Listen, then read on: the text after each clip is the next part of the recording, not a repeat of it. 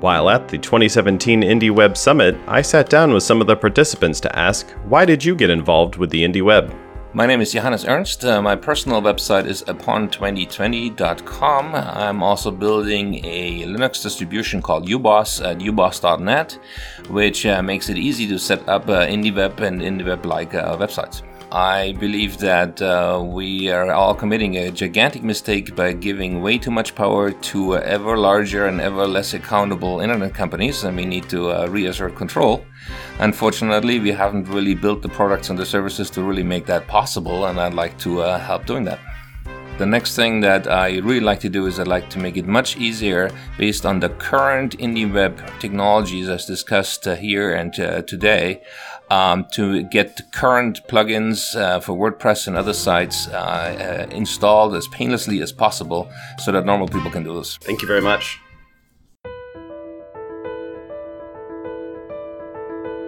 Hello and welcome to This Week in the Indie Web Audio Edition for the week of July 22nd through 28th, 2017. This Week in the Indie Web is a weekly digest of activities in the Indie Web community at indieweb.org. It contains recent and upcoming events, posts from Indie News, and a summary of wiki edits. This Week in the Indie Web is sent out on Fridays at 2 p.m. Pacific Time, with this audio edition appearing the following day. You can find the web edition of This Week in the Indie Web, including all links and an archive of all past editions, at indieweb.org/this-week. Events. Homebrew Website Club is a bi-weekly meetup of people passionate about or interested in creating, improving, building, and designing their own website. Most meetings take place every other Wednesday from 6:30 p.m. to 7:30 p.m., with an optional quiet writing hour from 5:30 p.m. to 6:30 p.m. beforehand. Homebrew Website Club met on July 25th in Edmonton and on July 26th in Wellington, Berlin, Baltimore, Frederick, San Francisco, and Fort Collins, and a virtual Homebrew Website Club at Central European Time. Congratulations to Wellington, New Zealand, and Frederick, Maryland, USA on their first HWC meetups. You can find photos and links to notes from the meetings in the newsletter. The next Homebrew Website Club meetups will be August 2nd in Portland and a regularly scheduled Homebrew Website Club on August 9th with Brighton, London, Baltimore, and a virtual Homebrew Website Club at Central European Time confirmed so far. If you're an organizer, please remember to update the wiki with information about your venue, times, and how to RSVP. And remember, you can always find info about the next upcoming Homebrew Website Club meetups at indieweb.org/next-HWC. Interested in starting a Homebrew Website Club in your city? It can be as simple as grabbing a friend and heading to your favorite coffee shop, bar, living room, or any other meeting place. You can find plenty of information about Homebrew Website Club, including tips for how to organize your own, at indieweb.org/HWC. All IndieWeb events are volunteer-run, so if you are interested in helping organize, getting the word out, finding sponsors, and more, let us know in the chat at chat.indieweb.org. Here's a brief summary of posts collected this week by Indie News, a community-curated list of articles relevant to the Indie Web. You can read more or submit posts of your own at news.indieweb.org. Thanks to Aaron Parecki for sharing bookmarks to 3 posts about the Indie Web this week. First up is a post by Jeremy Keith at adactio.com titled Posting to My Site. In it, he counts the ways that he posts to his website, from custom admin interfaces for articles and short notes, to bookmarklets for sharing posts as he reads them, to syndicating content back from Instagram and Swarm, to text message and micropub. He also describes the ways that he syndicates his post out from his site via feeds, silos, and archival copies on the Internet Archive. Nicholas Hoisey at nicholas-hoisey.com published a post titled So Long Discus, Hello Web Mention. In it, he describes the history of comments on his Jekyll-based blog, the friction he experienced using the Disqus comment system, and how he replaced that system with web mentions using a combination of webmention.io, Bridgie, and the Jekyll WebMention.io plugin.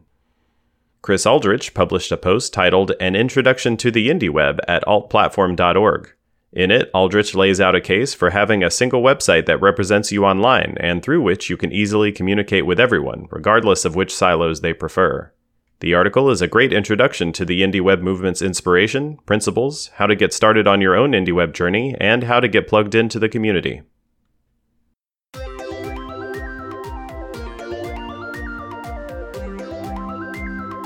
And now, a selection of this week's updates from the IndieWeb Wiki at indieweb.org. Community and Concepts. The IndieAuth page continues to be updated with several improvements and notes about possible future improvements. The goals of the updates are to distinguish the IndieAuth web sign-in process from the indieauth.com service, to help users understand how to configure their websites, and to help developers build compatible software and services. Services and organizations. 3 new pages of interest were created this week. First, a new page was created for GDPR, the EU's General Data Protection Regulation, which sets guidelines on the use of personally identifiable information. The page includes notes about the regulation's requirements around consent and data portability. A new page was created for Perma.cc, a service developed by the Harvard Law School Library for archiving web citation links in legal filings. And a new page was created for QuickPosse, a WordPress plugin by IndieWeb community member Ashton McCallan, which syndicates posts to Twitter, Tumblr, and Instagram. IndieWeb development. A new page was created for Honeypot Field, a method of identifying spam form submissions by including a field which is not visible when viewing the page in the browser, or which warns the viewer to leave them blank. Posts which contain data in this field are likely automated spam.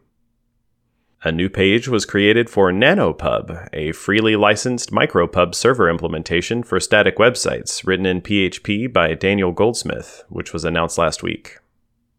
A new page was created for CheckMention, a service by KB Sriram at kbsriram.com, which allows developers to test their WebMention implementations for several kinds of security vulnerabilities. It is available at checkmention.appspot.com.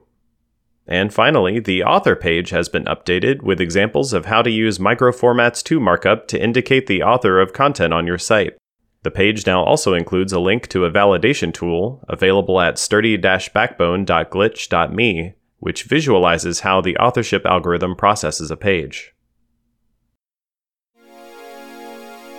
That's going to do it for this week. Thank you for listening. This English version of This Week in the IndieWeb audio edition was read and produced by Marty McGuire. If you have suggestions for improving this audio edition of the newsletter, please feel free to contact Marty in the IndieWeb chat.